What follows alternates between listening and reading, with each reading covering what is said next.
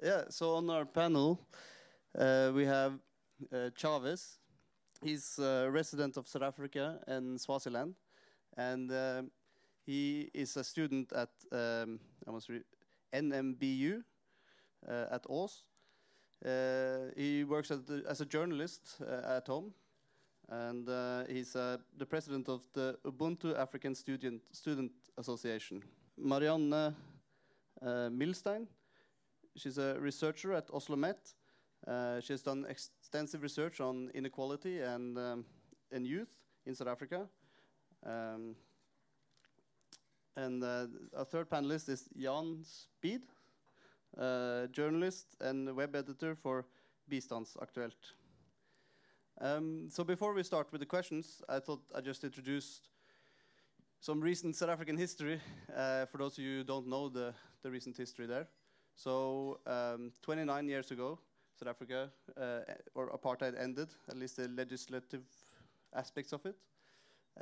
25 years ago, they had the first democratic elections where the ANC was elected into government. And the ANC has governed the country since then, the African National Congress. And for the last 10 years, the government has been led by President Jacob Zuma, and it has been a very tumultuous or scandalous government, including many corruption scandals, also shooting of striking mine workers, 34 striking mine workers, extensive police brutality. It's been a very problematic government. And now in 2019, South Africa had another national election, and the ANC, under now Cyril Ramaphosa as president, was re-elected again. So that is basically the circumstances in which he is elected, and I think he was supposed to be seen as a rejuvenation of the ANC and sort of save them. But anyway.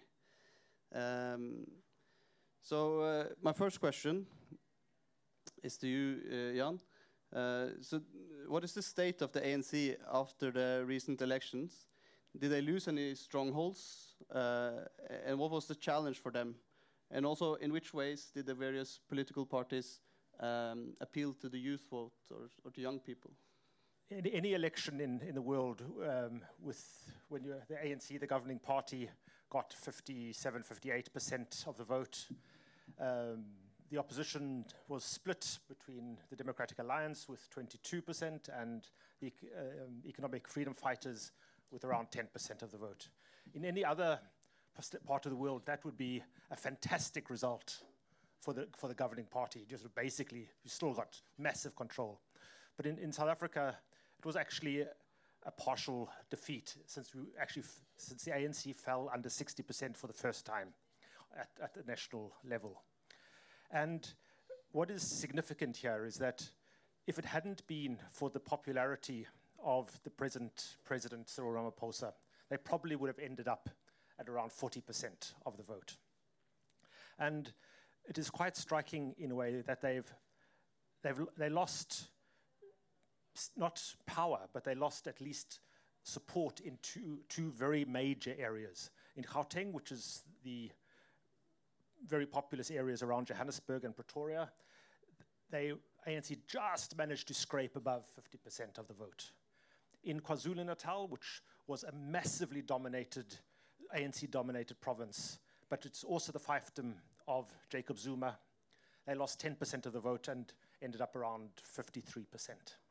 So the ANC basically lost support in very crucial areas. The maybe more interesting thing with the whole election was how many people refrained from voting, that the election support went down from in the 70s to the mid-60s. And the number of youth who even registered to vote was very low. And that probably is the biggest challenge going forward. Yeah, it's quite interesting because South Africa has been historically a country with a very high voter turnout compared to many other places in the world. And this question is for you, Chavez. Sorry, for you, Marianne. How does inequality and unemployment affect the youth in South Africa? And was youth inequality addressed at all in this election campaign? Thank you. I think that, just begin with the main critical issue for the youth in particular, and that is the extreme high level of unemployment among people between 15 and 24 to 30. And I think the latest number I saw was 55% on the age group of 15 to 24. So obviously that is really a key challenge, and a kind of also a manifestation of persistent inequality in South Africa. And I think that for youth as particular or as any group, inequality affects issues around education, access to education, the quality of education, access to higher education, which is, I'm sure that we're going to discuss quite a lot. But also in general, living conditions in general. So all these kind of general or social injustice issues that comes out that is characteristic of South Africa obviously has a major impact on youth as well. But I think as a main issue for the election and for some of the parties to some extent, the debate that I followed, at least through the media, was mainly about the unemployment issue. And I have to say, though, and I think maybe Jan, who was a little closer to the campaigning than I was, perhaps could say something to the extent where how the parties addressed it. But in terms of their policies or the manifestos, what struck me when I was reading through some of the media comments was that some of their policies around this is surprisingly vague, in the sense that it doesn't really address some of the broader structural adjustments that has to be done in able to actually create employment. So ranging from the ANC, who has had this, for those of you who follow this public works program, which basically provides quite temporary options, but which is not sustainable in the long term, and gives kind of an emergency relief for not just young people, but for poor people in general. But it doesn't create any permanent solution. The DA has a similar approach. They claim that it's more sustainable. I'm not so sure, in the sense that they want to offer youth 1 year intern or like temporary positions to get skills and becoming employable. So this what struck me is quite this kind of policies that doesn't really address what is really at stake here, and that's how to create permanent jobs for youth in particular, but also for the population in general. The general unemployment rate is 27%, the formal one. The real one is a lot higher. So that it's a key. I think it's a key challenge, and I think for the government moving forward, that unless that is addressed properly, I think that will continue to shape the future politics here. Yeah, thank you. So just for the people who don't know, the DA and the EFF are the main opposition parties. The EFF is called the Economic Freedom Fighters, and the DA is the Democratic Alliance. And the DA is sort of a center-right, market politics, market economics party. The EFF is sort of a left-wing populist, although they are difficult to pin down at times. So just so you sort of have that reference point. So Chavez, in your estimation, to what degree do you find that the South African youth were engaged in voting and electoral politics in this election? Do you find that that formal electoral politics is the sort of arena of the youth? Yeah, I think the recent numbers around people who registered to vote and those who eventually turned out to vote was quite disappointing, but not as scary as perhaps we would want to assume, because generally in most even well-established democracies, they don't have the number of turnout that we normally would expect. Generally, people don't go out to vote. generally, even those who've registered, sometimes really don't go out to vote. So the numbers were really terrible. And I think it cost, to a large extent, the economic freedom fighters who bank largely on the youth vote. I think that is why, in our estimation, in the last election, when they had just been formed 8 months ago, they just went from 0 to 6%. Now, at the time, they didn't have the party machinery. They didn't have the people who will make sure that the vote is done properly in all the wards. So this time they had the party machinery, they had the funding, they had everything. So you would have expected that they would have done significantly higher than they actually eventually got. So I think the number of votes of young people who voted really had a much more effect on them. But I also think that on the other side of that is the fact that these elections were, perhaps even more than elections of the past, much more politically and ideologically contested, because a lot of people went out to vote because this parliament is going to deliberate on what is going to be a fundamental shift in South African politics. That is the discussion around the land issue, the changing of the property clause in the constitution. So I think that on the one hand, while people didn't come to vote, on the other hand, those who really feel that there's a lot at stake did come out to vote, and the voting patterns around which party people eventually went to shows that. Unfortunately, I think most of the students who have been very critical voices in the, upsurge of radical politics, at least, did go either to the ANC and to the EFF. I say this because if you look at the number of people, the number of young people in the parliamentary list, it's significantly higher this time than in previous outcomes of the elections. The ANC has fielded a lot, or at least a significant number of fees must fall activists. So too has the EFF.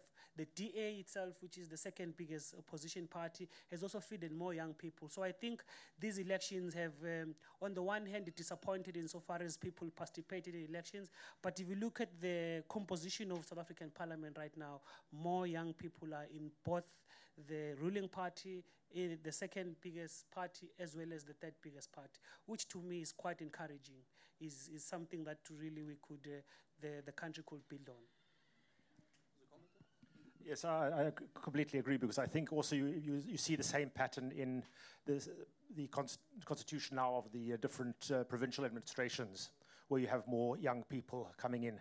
But I think I also agree in a way that it was very much the EFF that, in a way, lost out on the youth vote. When I was there for about 3 years ago, there was much more enthusiasm about the EFF amongst youngsters, whilst now maybe the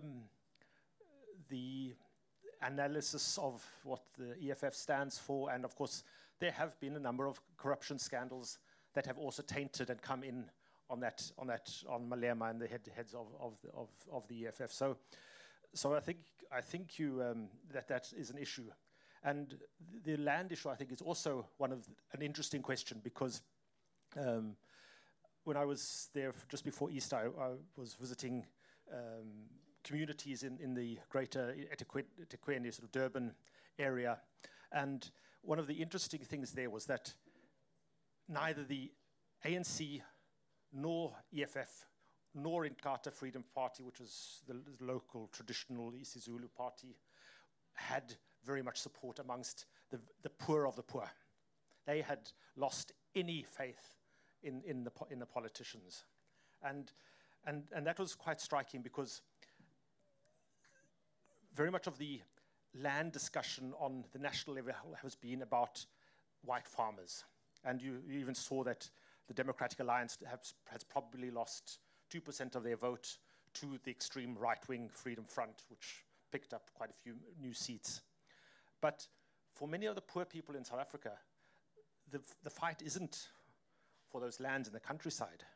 It's the land around the cities. It's the flatlands that aren't occupied.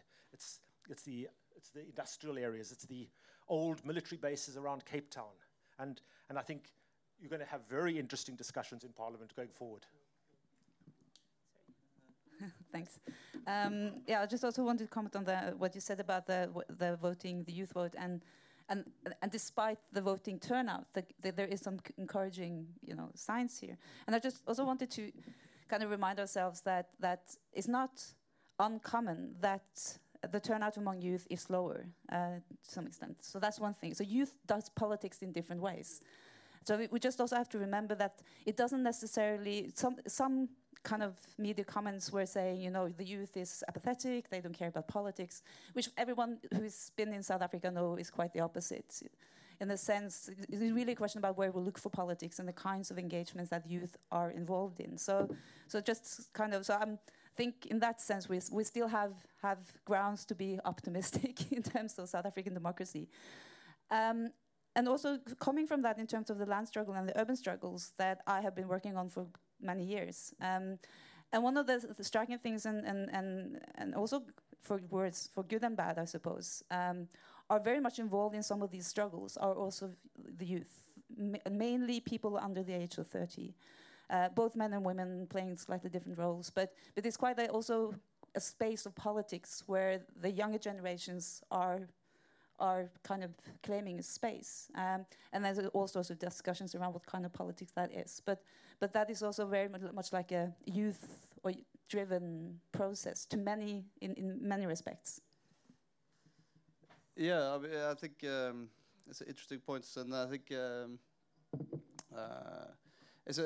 I'm wondering if this means that South Africa is sort of is it becoming like a country like other democracies where, for example, the United States, where you have a low voter turnout perpetually, or is this a phenomenon now? Do you think the voter turnout will go up again in the future? I think this is a question for all three of you. You can answer. I mean, do you think that?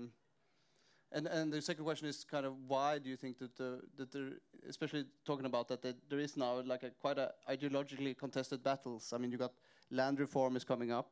It's going to be decided on. Welfare programs, the whole economic system is probably going to be decided on for the next 20 years. And yet there's such a low enthusiasm to some degree compared to what it was 20 years ago.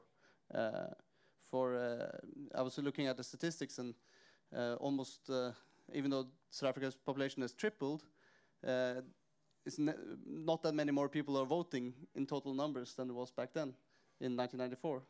So it's obviously it was a special election because it was the first one. But do you think that it will now stay low forever, or do you think that if they find politicians that maybe they trust in, if the politicians gain credibility, that there will be a higher voter turnout? Or alternatively, why do you think the voter turnout is so low?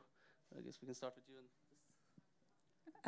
Okay, it's a kind of you can say quite a lot about that. Then some of it has to be I suppose a little bit normative. I suppose I believe that voting is a key institution of democracy, and I think that most South Africans still have faith in the democracy, and voting is one mechanism of exercising that democratic right.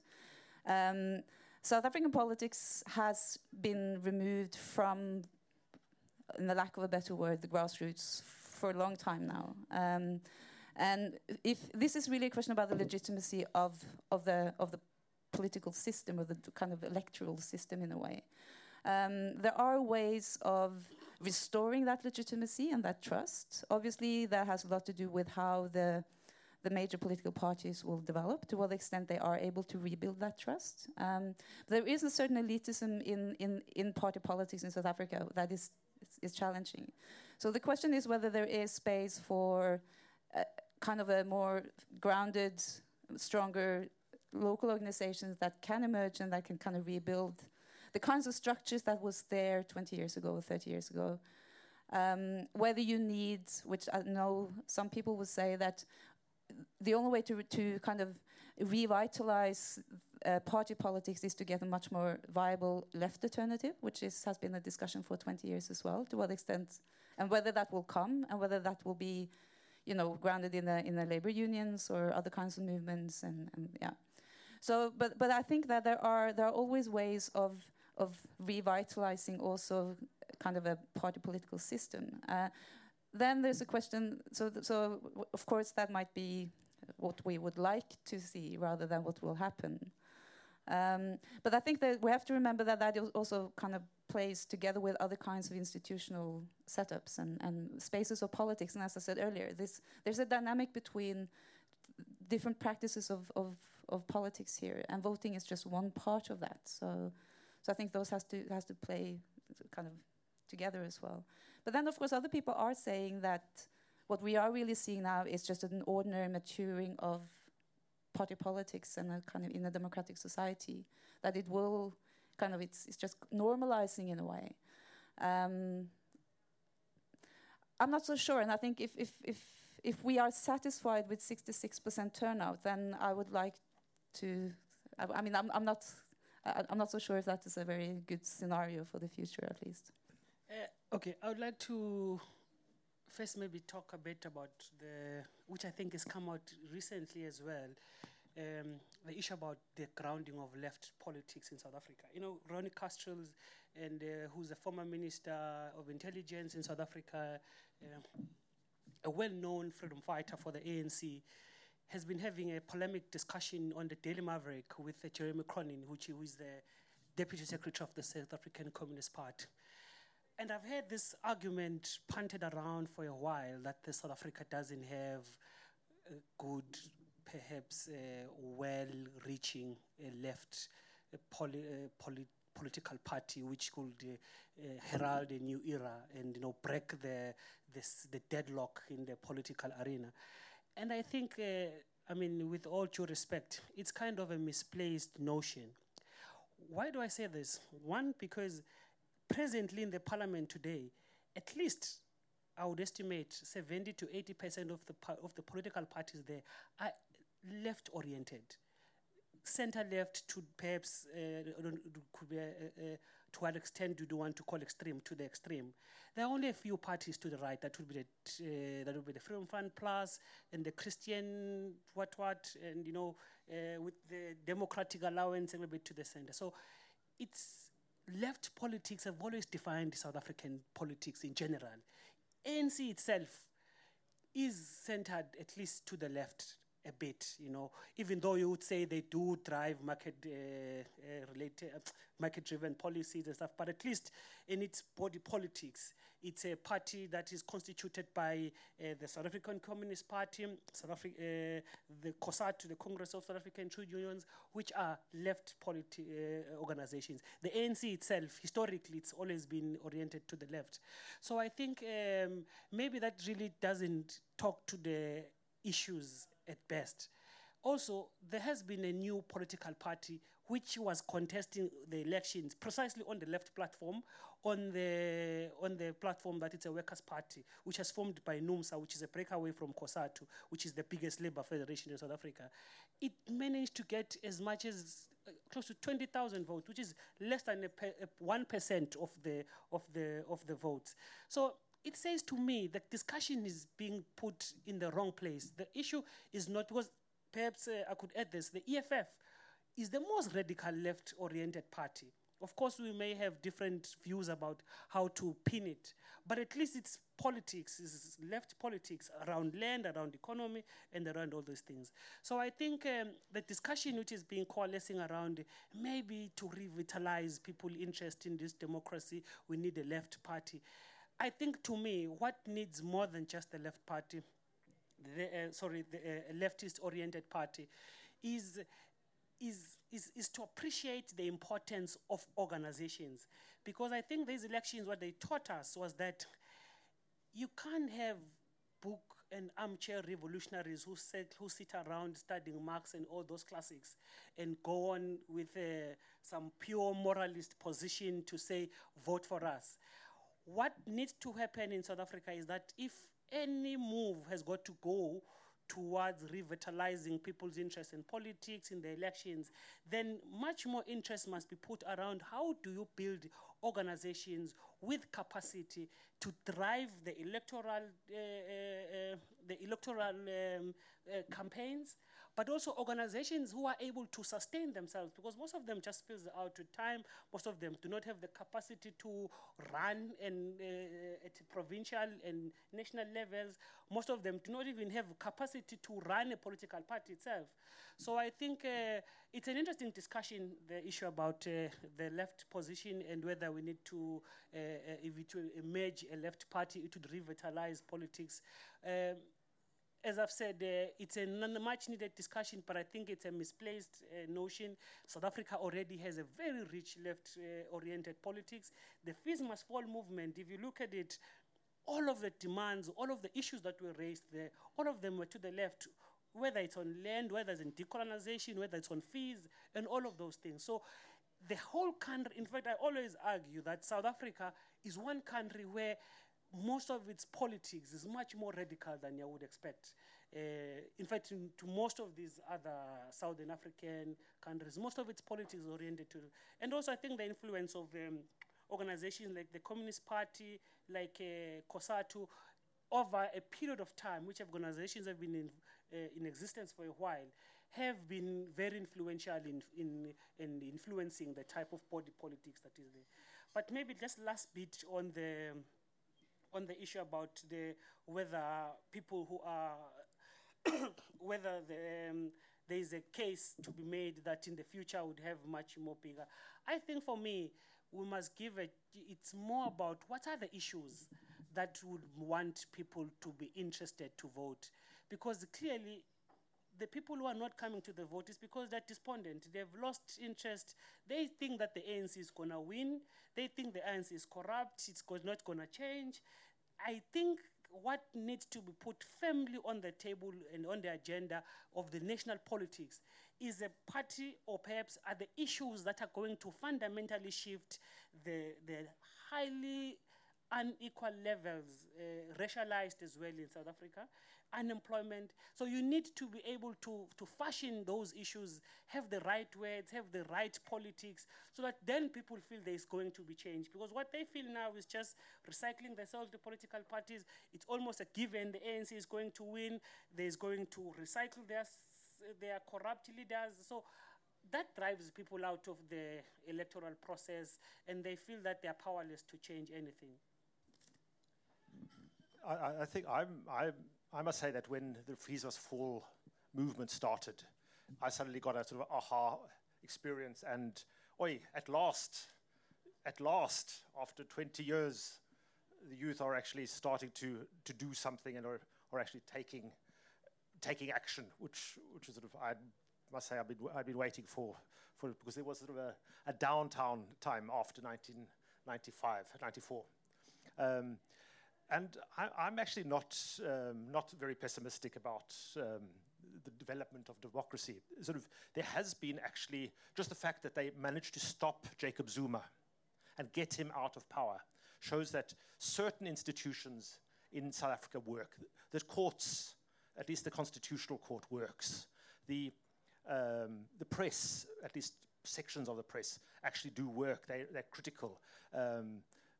Parts of civil society, anti-corruption is active. Some of the trade unions are also very active.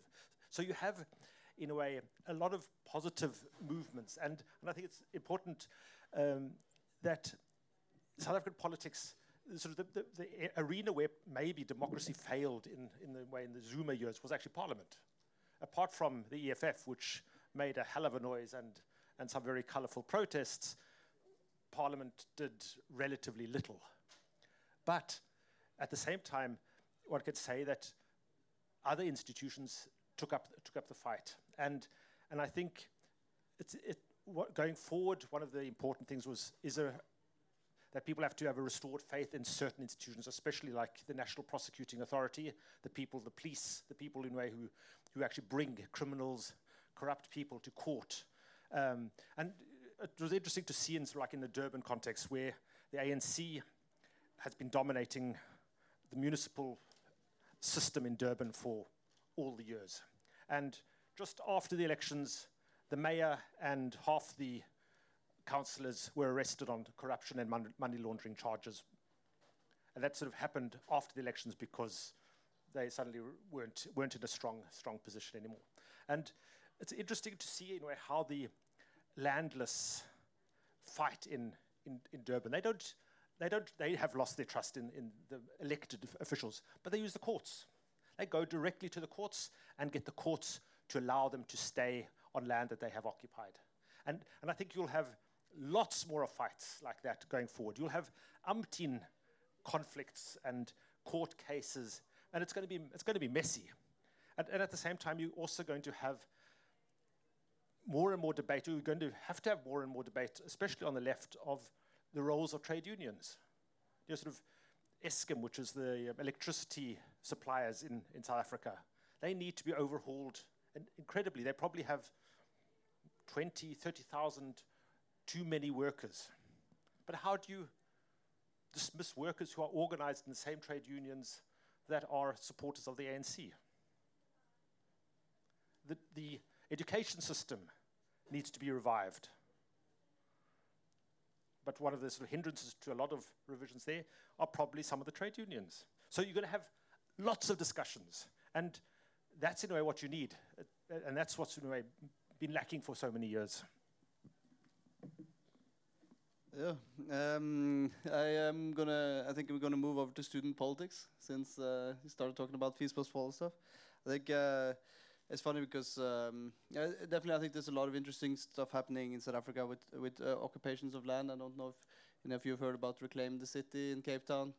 They have actually taken over like a bowling green in the middle of the city and occupied it for basically for the domestic workers that are working in the rich people's houses in this rich area.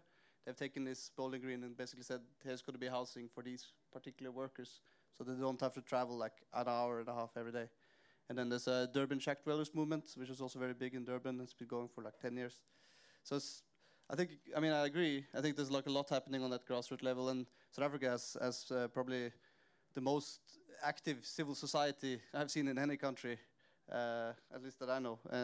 So it's very healthy.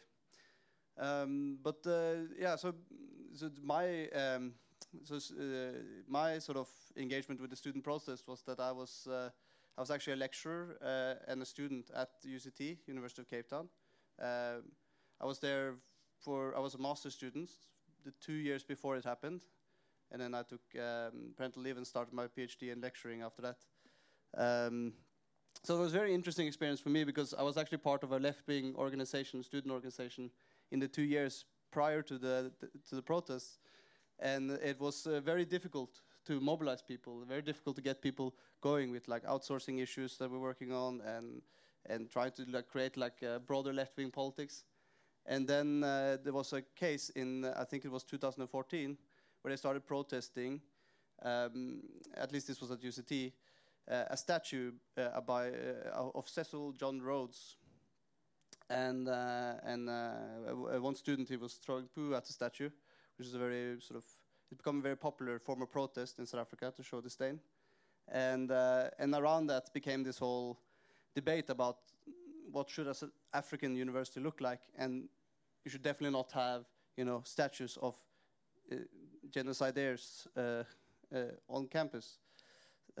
As Rhodes was, and it energized the student population in a way that was pretty amazing to see compared to what I've seen before. So, but what was interesting as well was that I found that it brought the students into the other left-wing politics. So the students that had formerly not cared so much maybe about outsourcing or about workers' conditions on campus suddenly were brought into this, and UCT students who had never really been so engaged in fees protests as, for example, students in other South African universities suddenly cared about fees. So it was quite an interesting shift, I found, at least from my experience.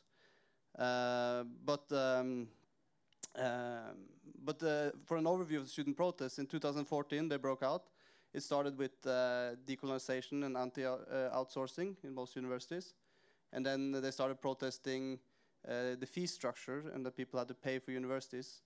And in 2015 and in 2016, I think, they closed down almost every major university in South Africa for at least 2 months, I think, or so.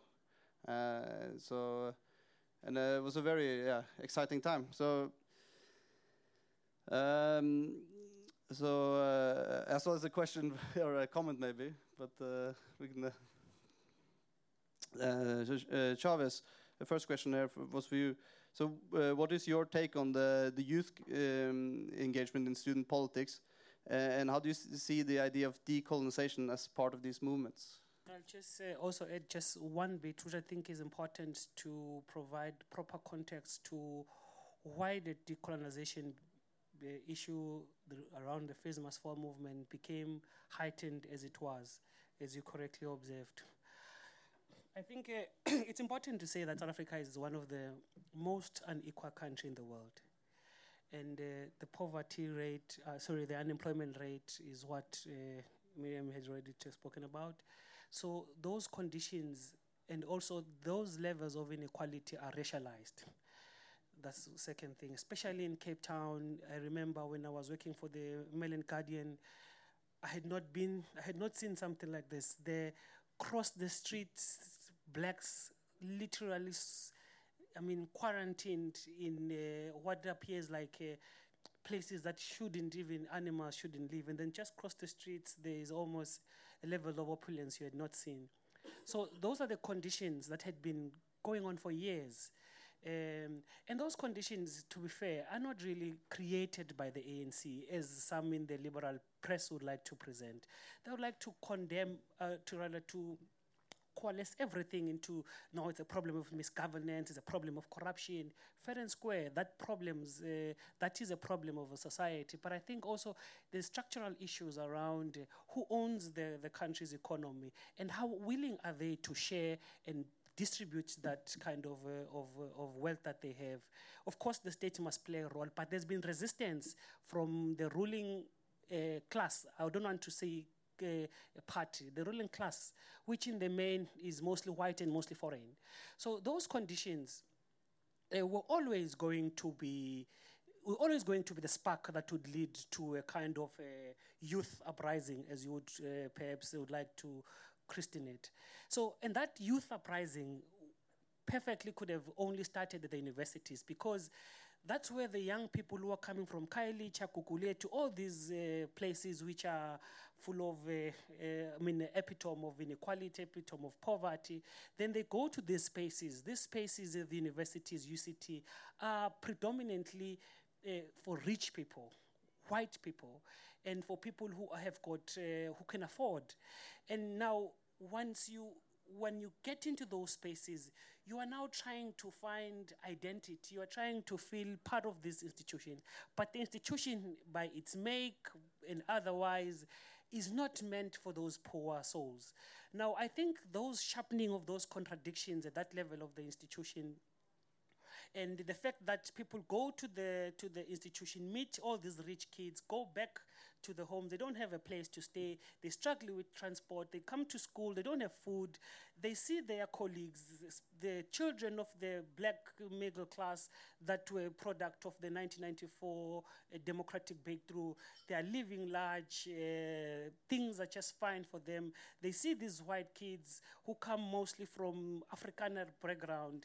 I mean, life is, so those contradictions happening at the level of the institutions were sharpened by a much more radicalizing country, especially led by the ANC Youth League of Julius Malema at the time, which was putting all those uncomfortable issues to the table, and uncompromisingly so. Of course, it was uncomfortable to some people, but then those things were germinating a seed, which burst out from 2014, 15 going up. And my brother, who was in the leading SRC of the University of Johannesburg, was at the heart of it when it started. And when I was trying to probe around what were the sparks that led to this kind of a sudden, unexpected uprising, for lack of a better word, as you correctly observe, you had been trying for a while to mobilize them around all these things, but it had been failing. All of a sudden, then it suddenly burst like that. And I think it's clear to me from the responses I got from him and from others was that I think that it was only going to be a matter of time when you have that level of inequality in South Africa. Secondly, I think that there were a lot of unresolved issues of the past that were plastered over in 1994. And I think I personally hold the view that most of the things that were plastered over, the leadership of the ANC were right to give the country a chance to believe that the white community would share in this country's wealth. They'll be willing to work with the government to resolve not just issues of land, but to resolve issues of unemployment and stuff like that. In 2017 or 18, Thabo Mbeki wrote in one of his letters, he wrote and said, one of the biggest problems structurally in South Africa, which is going to always be a problem and will be exploited and will lead to instability in this country, is the refusal by some of the wealthy white owners of the economy to invest back into the economy. And one of these guys eventually went on an interview with Power FM where he admitted that during Thabo Mbeki's years, where, by the way, the government literally loosened the economy to ensure, to at least try to see our white counterparts play a role, reinvest in this economy, let's build this thing together. They refused. And they do not want to acknowledge, especially those South African whites, they do not want to acknowledge that they also play a role in the kind of mess that led to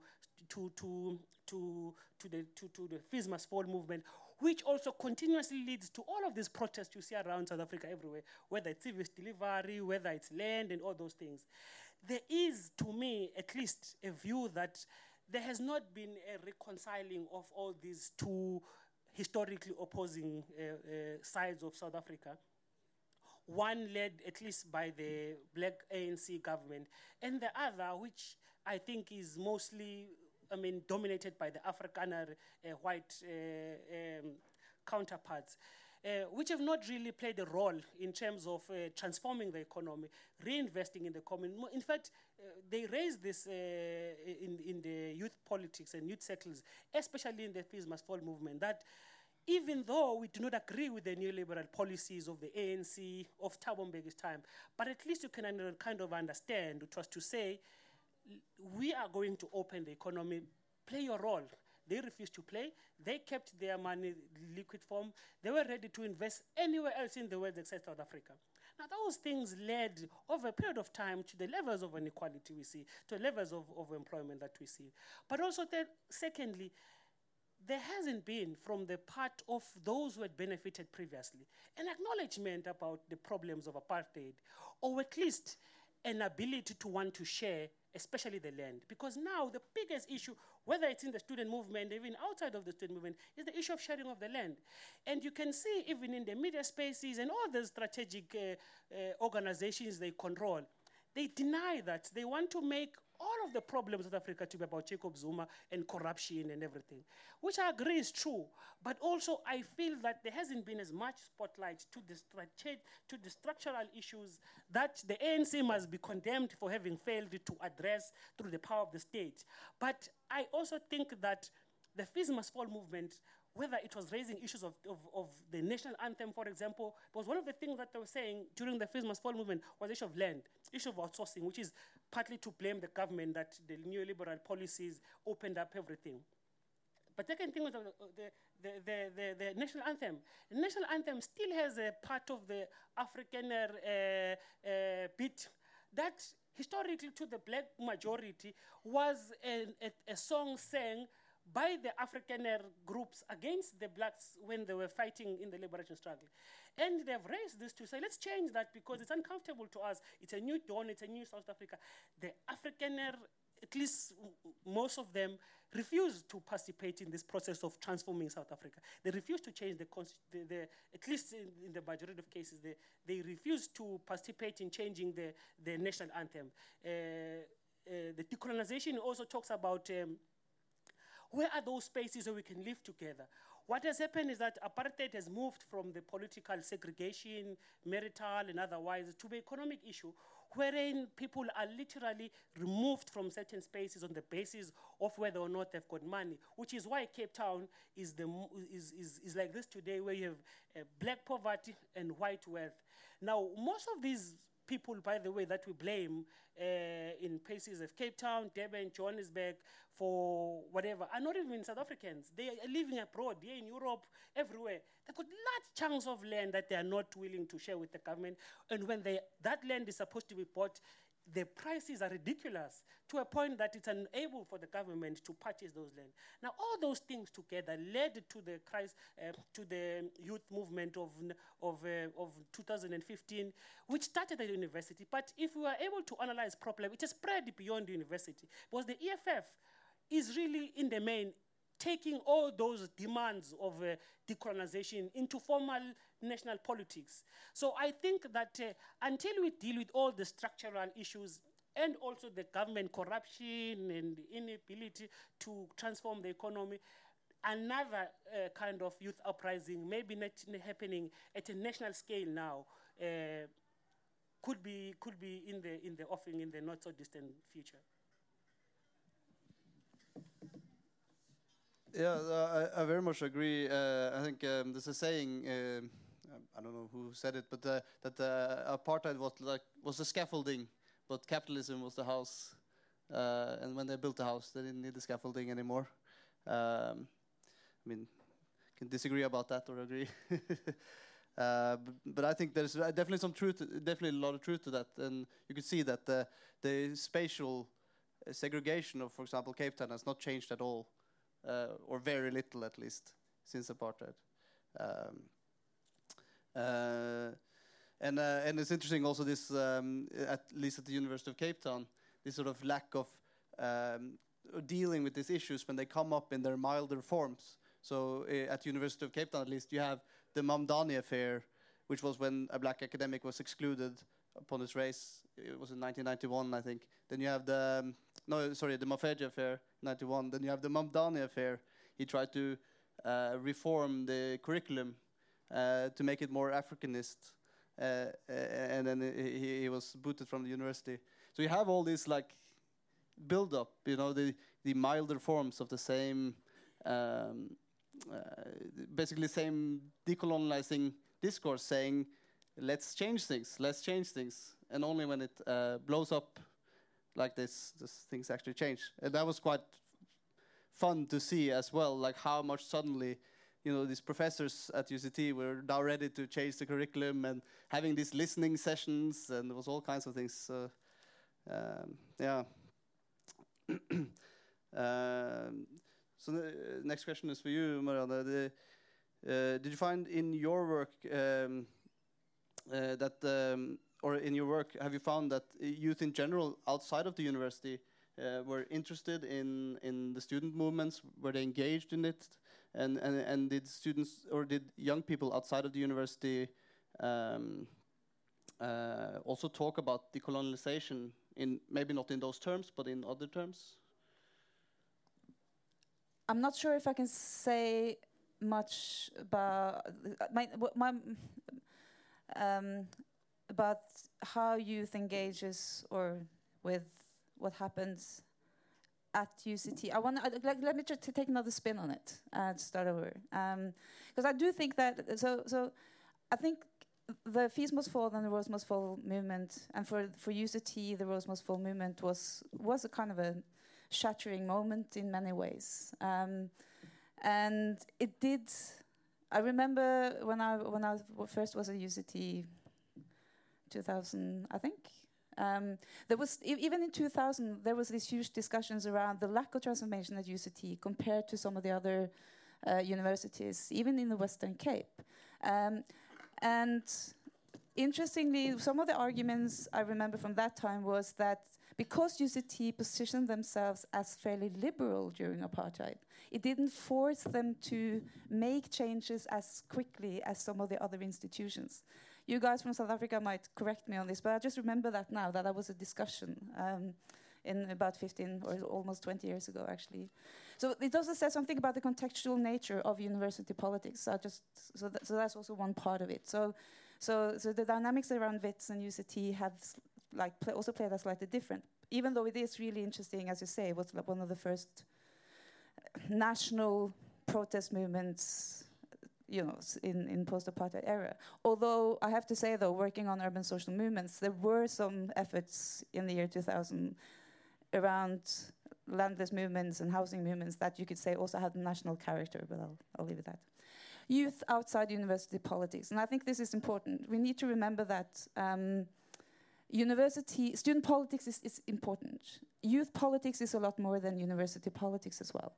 And going back to where I started, I think we need to remind ourselves that the issues that was picked up by the students are issues that concern youth elsewhere. And in particular, as you talked about, the efforts to combine or see the kind of the struggle across not just about student politics, but about our parents and our, the workers who are actually trying to feed us, all these things. So that is an important dynamic. So in the areas that I've been working, just make disclaimer, I haven't worked on youth specifically, but I've been working with quite a lot of young activists within the organizations I worked with. And they are, of course, they also followed what was happening, and they started discussing issues around identity. And the community I work in is quite mixed racially, colored black. And there was a lot of discussions around 2013, 14, 15, and in particular 15, I think, just around the student politics. That obviously was inspired by some of the things they saw were happening.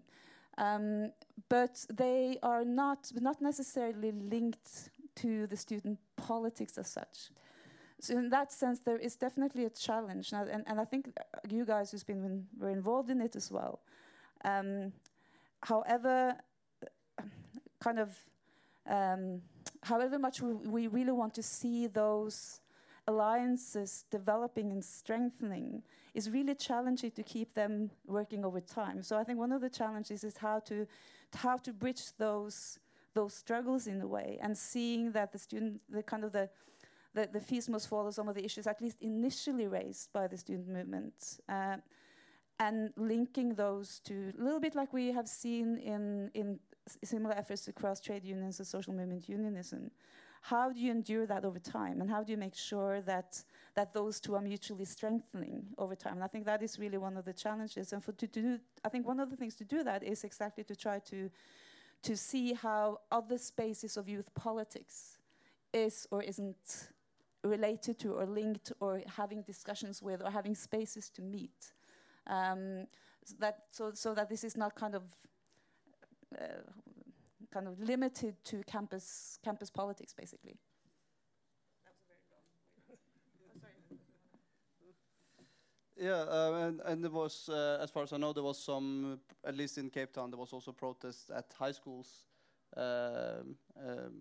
about particularly hair politics. So South African, especially private schools, has very strict uniform dress, and basically the politics that went with, or the code of dress didn't allow for the girls to have natural African hair.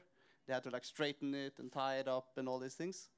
And so there was, in Cape Town at least, was a couple of high schools that were really blowing up, where the kids was just taken to the street and shutting down the schools because, in a similar way, this isn't an African school if you can't have African hair. So I know that there were examples of where it sort of stretched outside of universities and into other educational institutions, at least.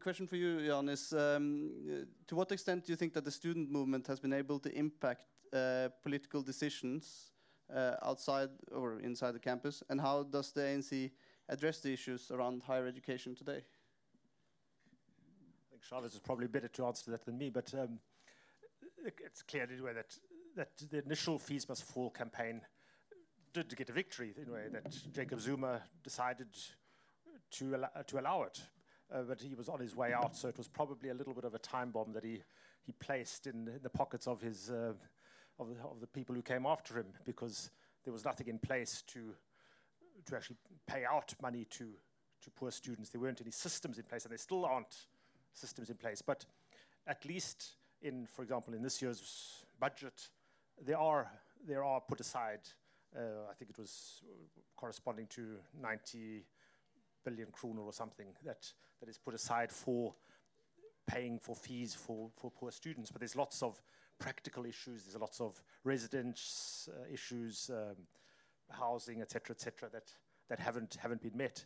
And at the same time, so that yes, they did have a breakthrough, and that probably has also made it again a little bit difficult for the student movements to mobilize. You saw at the beginning of this academic year that there were outbreaks of protests at certain universities and certain institutions, but it didn't sort of take off in the same way as in 2015 because the issues were slightly narrower and weren't as easy to mobilize on. So that you always have had this problem in South Africa and this is from the sort of protests in the 80s and early 90s, that very quickly in South Africa you get to sort of nitty-gritty administrative issues. Just you'll have a breakthrough at some level, but then you have to administer it. You have to find out how's this change going to take place. What institutional changes are you going to do? And very often when you get down to that level, things often peter out, or somebody in the ANC takes control. Well, I think, as I said, I think the EFF, the emergence of the EFF, the ANC itself, to a large extent, is a product of a seismic shift into just students' issues, into national issues. If you look at the platform which the EFF was campaigning on, it's campaigning on almost all the issues of the FIS-MAS4 movement. Was it decolonizing the national anthem, changing it from what it is, land issues, gays and lesbians, rights and stuff. So I think the issues have shifted from just being a student's issue into a national issue that has got now a national mandate from the electorate moving forward. Yeah, and I can also mention that I know that just after the 2016 protest or something, I think, I don't know how much they increased the higher education budget with, but it was an incredible amount, like they just put onto it.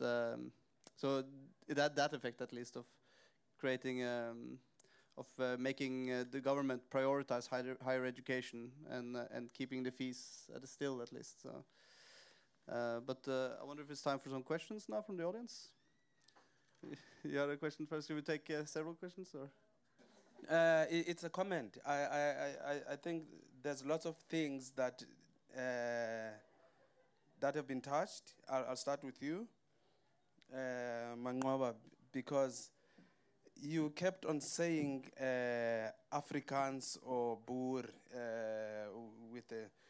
I think one of the things we should not forget, the Jewish people are major economy people in South Africa.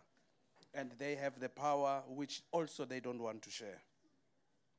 Even the people who are Muslim, they have a lot of economy in South Africa. They are also not prepared to share, because when you get into that game of, seeing that they point to this one, and then it's okay, they look at Afrikaans people. Even the English, actually, because the union, when the Afrikaans took over, it was the union of those two nations. So it came out as Afrikaans, but English people were beneficiaries. Also, they were drivers of apartheid. And secondly, I think there's lots of youth. Actually, when it comes to taking up issues in South Africa, it did not start with FIS-MAS4. If you go back to this 1976, it's one, I think, landmark, which was not the beginning, but it became a national thing. And even universities have done different things every now and then. It's just that they didn't have the same kind of momentum as there was with FIS-MAS4. I was also at UCT 2012, 2013, when the trade, the workers, we were fighting for the workers who were outsourced. And some of these people were afraid of losing their jobs, but because they had youth behind them, we were organizing the protest, talking to the police and to the Mr. West when he was Vice Chancellor. So youth and also students have always been actually the backbone of the struggle of South Africa. And I think the disappointing thing is when they get to the parliament, whoever it is, because it becomes lucrative to be in the parliament, and then they start to dance to a different music. And that is where the problem is. Maybe that is why the ANC also loses its popularity. And I like that the thing you said, Mangoba, by pointing out that ANC did not create apartheid to start off with. So they inherited it, but what they failed is to build structures to make changes. And I think maybe if you go back to, I want just to take a little bite about the elections. For me, I think still elections is an easier way of fooling people, to place people into parliament and then they do whatever they want. Because black people are still poor in South Africa, and they are getting poorer. Education has never been changed, and it's something that started actually as early as 1992, talking about this thing. In 1994, when Mandela was in parliament, there was the transformation of these institutions, especially the higher learning. But there has never been anything that is happening. It's just talk, talk, talk. Thank you for a very interesting conversation. I actually have two questions. So the first one, you mentioned a bit about it, Jan, but that the fees for the higher education for poor students was implemented before SUMA went off. But how sustainable is that? I know you mentioned something about the budget now for this year, but if there isn't economic room for it, how will it play out in the future? And also, as you have been discussing, that decolonizing has been a great part of the student movements as well. And I know that the student movements themselves has done a lot, but which initiatives has been put into place higher up? Is there any reformation of curriculum, or not just like the physical surroundings, but also within the institutions as well? Hello, everyone. My name is Johan Hermstad. I'm the director of the Norwegian Council for Africa, which is formally has a history, which Jan, of course, intimately knows, the Norwegian anti-apartheid movement, working in solidarity with people in the struggle in South Africa. I just want to sort of bring up perspective on South African politics that I have grown familiar with, both in we recently, the organization recently turned 50 years, and we had our own anniversary, and there was a great sense of, to me, among a lot of the old activists, Norwegian activists that were in the Norwegian Council for Africa, or for Southern Africa historically, they had a great sense to me of, I had a great sense that they were kind of disappointed, and kind of personally disappointed, really, on behalf of their own solidarity with a political movement, and particularly a political party, the ANC, which ultimately, in their and perhaps widely in our perspective, has failed to deliver on rights and development as they promised in a post-apartheid South Africa. Now, I mean, of course, it's ironic in itself for white Norwegians to feel disappointed by a political government in South Africa, but I think perhaps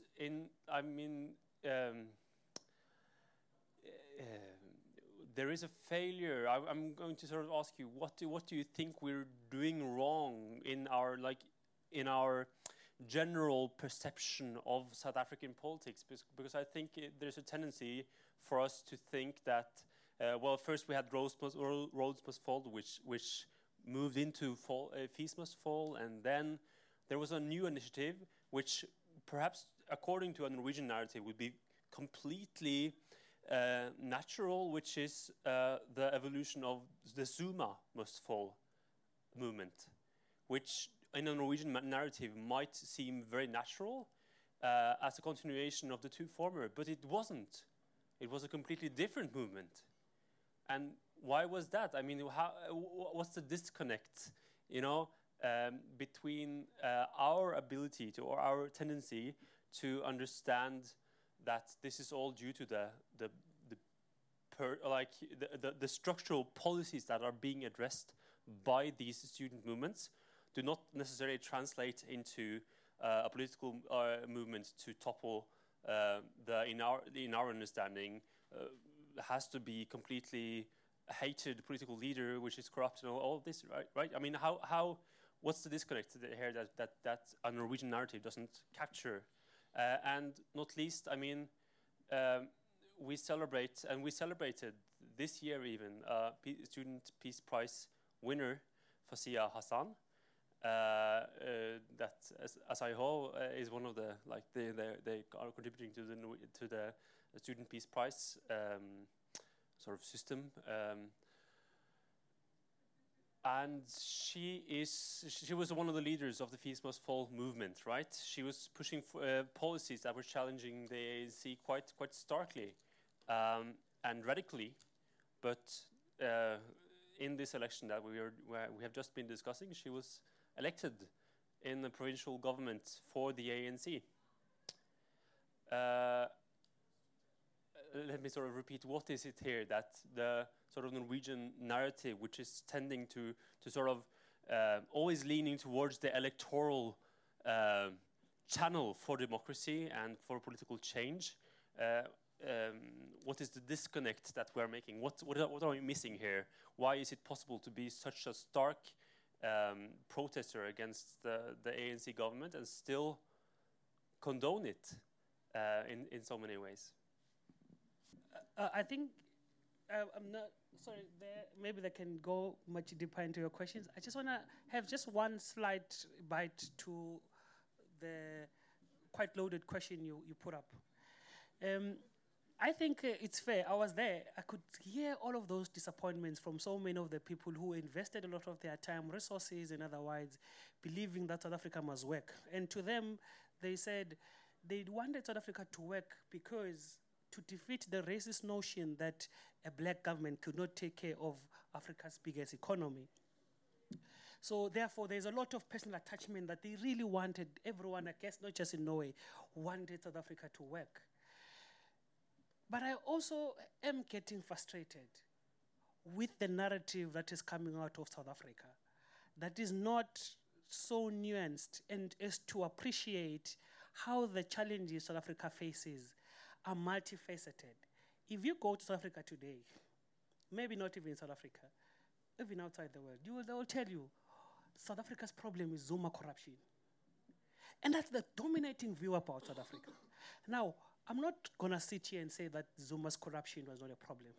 In fact, in my circles, we always say, you see, you cannot, and maybe we use very offensive words, but we always say, the mistake the ANC was to take a ruralitarian peasant and put him into power. And then he behaved exactly like a ruralitarian. And the local sophistication in how he was managing the state, the petty theft, it defocused a country that was in the process of revolution, that is in the process of change and transformation. It defocused the country.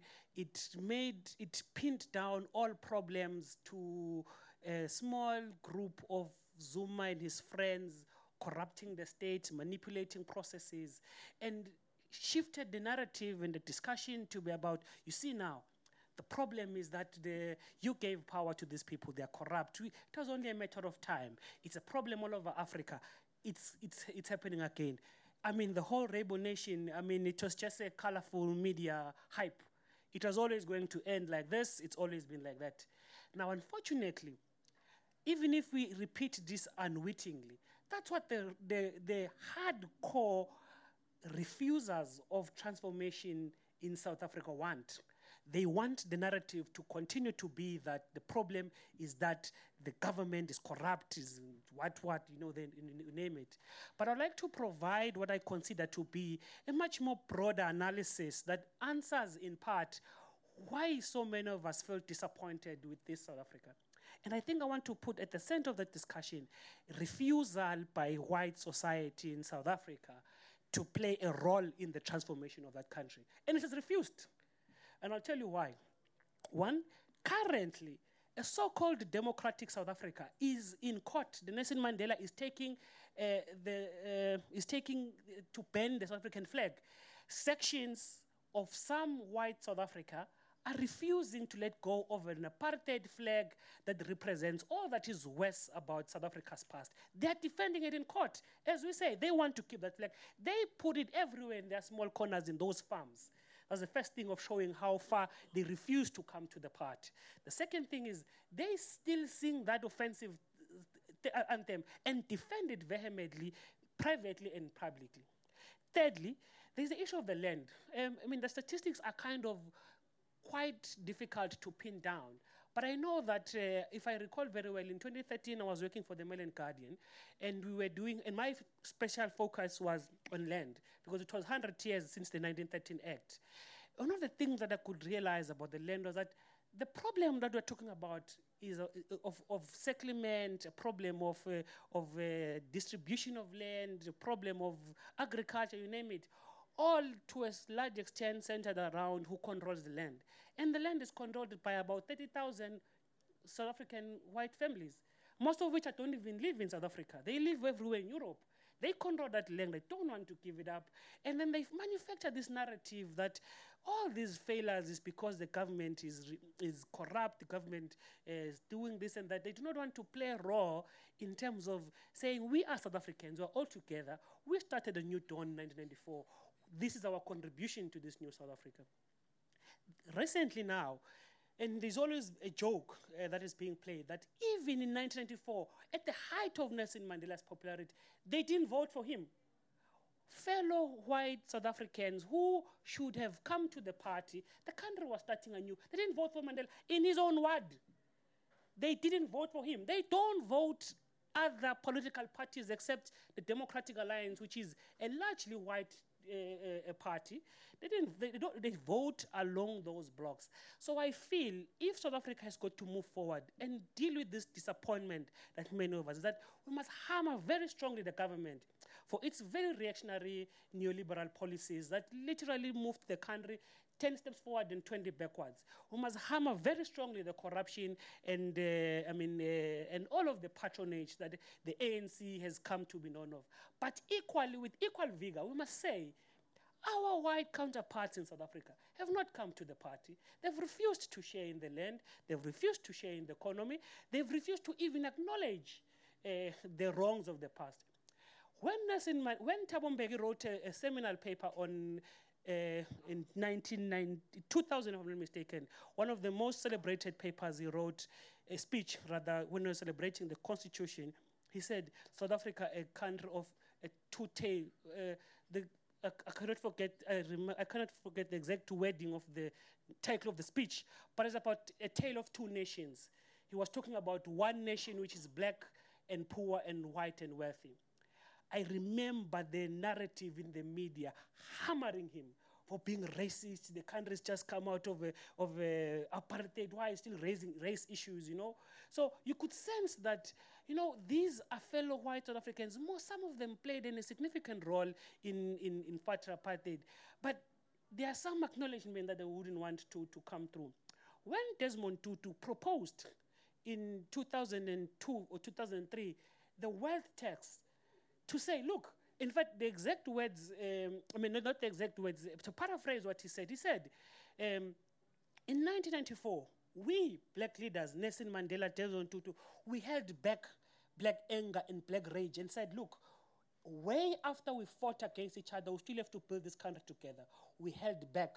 And then Desmond Tutu asked, who within the white community in South Africa mobilized white people to come to the party of reconciliation? It was only the black government that spoke about reconciliation, that actively played a role in talking about reconciliation. There wasn't much that I felt came out from now. Now, a combination of all those things led to much of the failures that happened.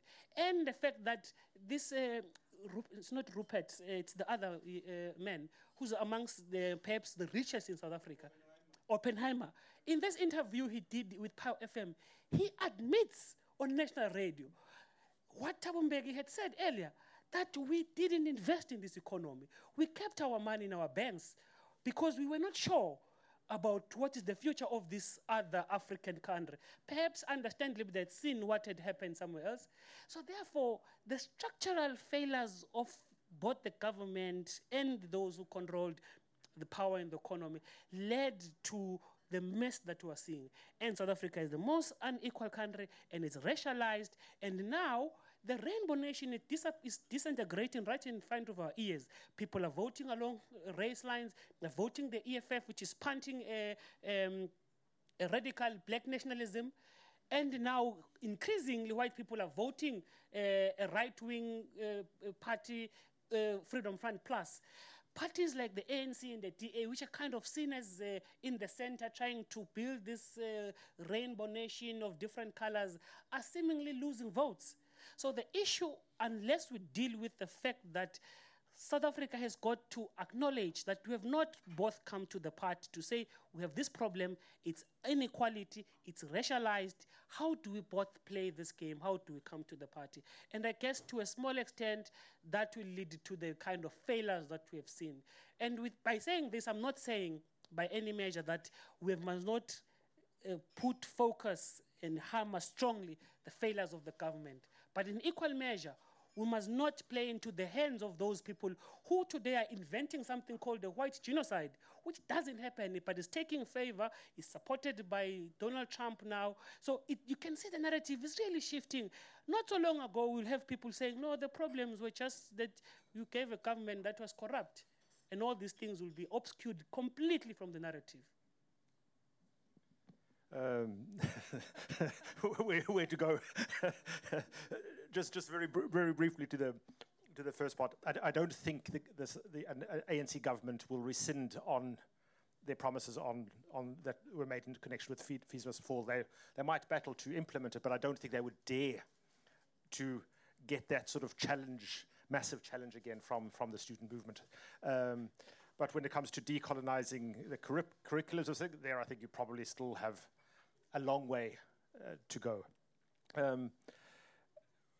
More on what on the sort of the Norwegian reaction to disappointment. I think Chavez is greatly correct in the fact that the majority of white people never came to the table, and you saw it in the Truth Commission. The participation there was very much at a lower level, mostly from police officers. The military was never there. Business was never there, and that has sort of in a way played on and on, sort of in a way their attitudes to a certain extent. I'm a little bit in a disagreement with when it comes to the support of the parties. There's in the latest election there seems to have been a 2% swing or a certain percentage swing to the Freedom Front, but it would seem also that some whites actually voted for the ANC, believing that Ramaphosa can do something. In the same way as that the Democratic Alliance also has a greater number of black voters than previously. I don't think any white voters votes for EFF, to put it that way. And I think it's also very important to remember that apartheid collapsed in the late 80s, early in 1990, because the white government was corrupt and incapable of solving all of the social issues which still the present government is battling to control. sort of de Klerk gave up apartheid. He thought he could control the process, which he didn't manage.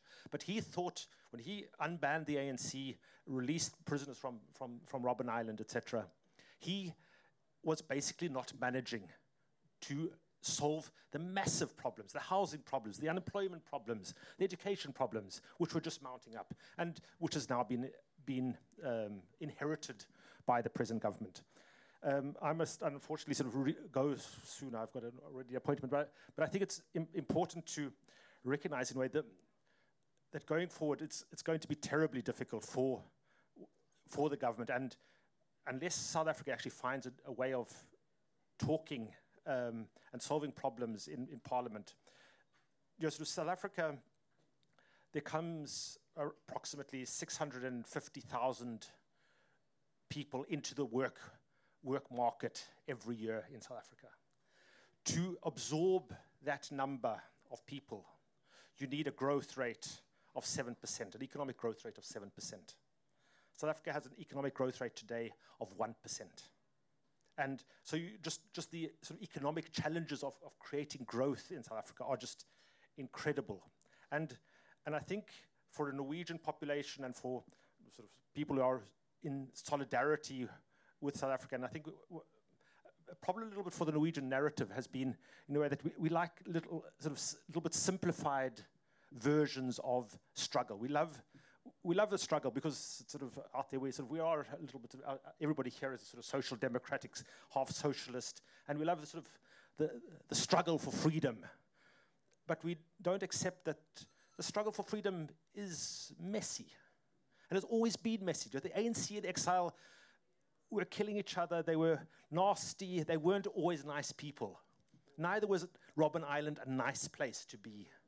The student Freeze Must Fall, EFF supporters against ANC Youth League supporters. It wasn't always nice. It wasn't always sort of solidaric and sort of freedom songs and dancing together and toy-toying in the streets. And I think it's a little bit, there's a sort of certain naivety in that we don't understand in a way that, yes, Norwegian politics is, when I came to Norway 40 years ago, I couldn't understand Norwegian politics. I couldn't understand that there was differences in the political parties because I couldn't see them. In South Africa, we were killing each other. And sort of in the Norwegian politics was sort of mild. And I think in a way a little bit, sort of Norway is so simple that you just have to accept in a way that things are messy. And really have to be messy because you have different opinions, you have strong feelings, you have difficult problems. I think just for the answer, last point there, I think is quite accurate. I think it's this idea that as you say, struggle is messy and this is complex. And I think we never really, even in the 90s, we never really realized that, despite how close a lot of actors were on the South African struggle. A few additional points, though. I think beyond that, there is something about the timing and the history and the geography at the time. So for Norwegians, and I think we were not just Norwegians, but for a lot of anti-apartheid activists in the West, this was more than South Africa. And I think that also frames our kind of disappointment a little bit, in the sense that this was kind of this part of this major transformation. And then now finally we could see something actually moving on and working in the democratic transition, despite all this messiness, managed to go into an election. So I think that also shaped a little bit our kind of then disappointments 10 years later, and not just about South Africa, but perhaps a little bit broader than that. But there's a timing there that I think is important. And I also have to say, though, and some of my frustration, not being part of the anti-apartheid movement, but being politically activated by the anti-apartheid movement, as like being 15 years in 1990, is that we have a tendency to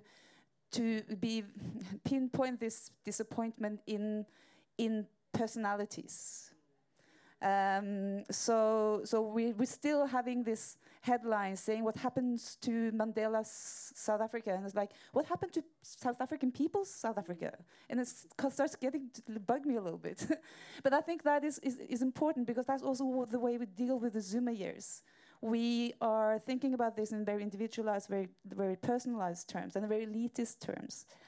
And I think in terms of the Norwegian, at least narrative, we have to incorporate the messiness of the struggle, but also the messiness of ordinary politics in South Africa that we cannot grasp, I suppose, as you say, about focusing on corruption or the bad government or the bad governance or the bad politics as such. Yeah, and there's a lot of other things, but I'll leave it at that.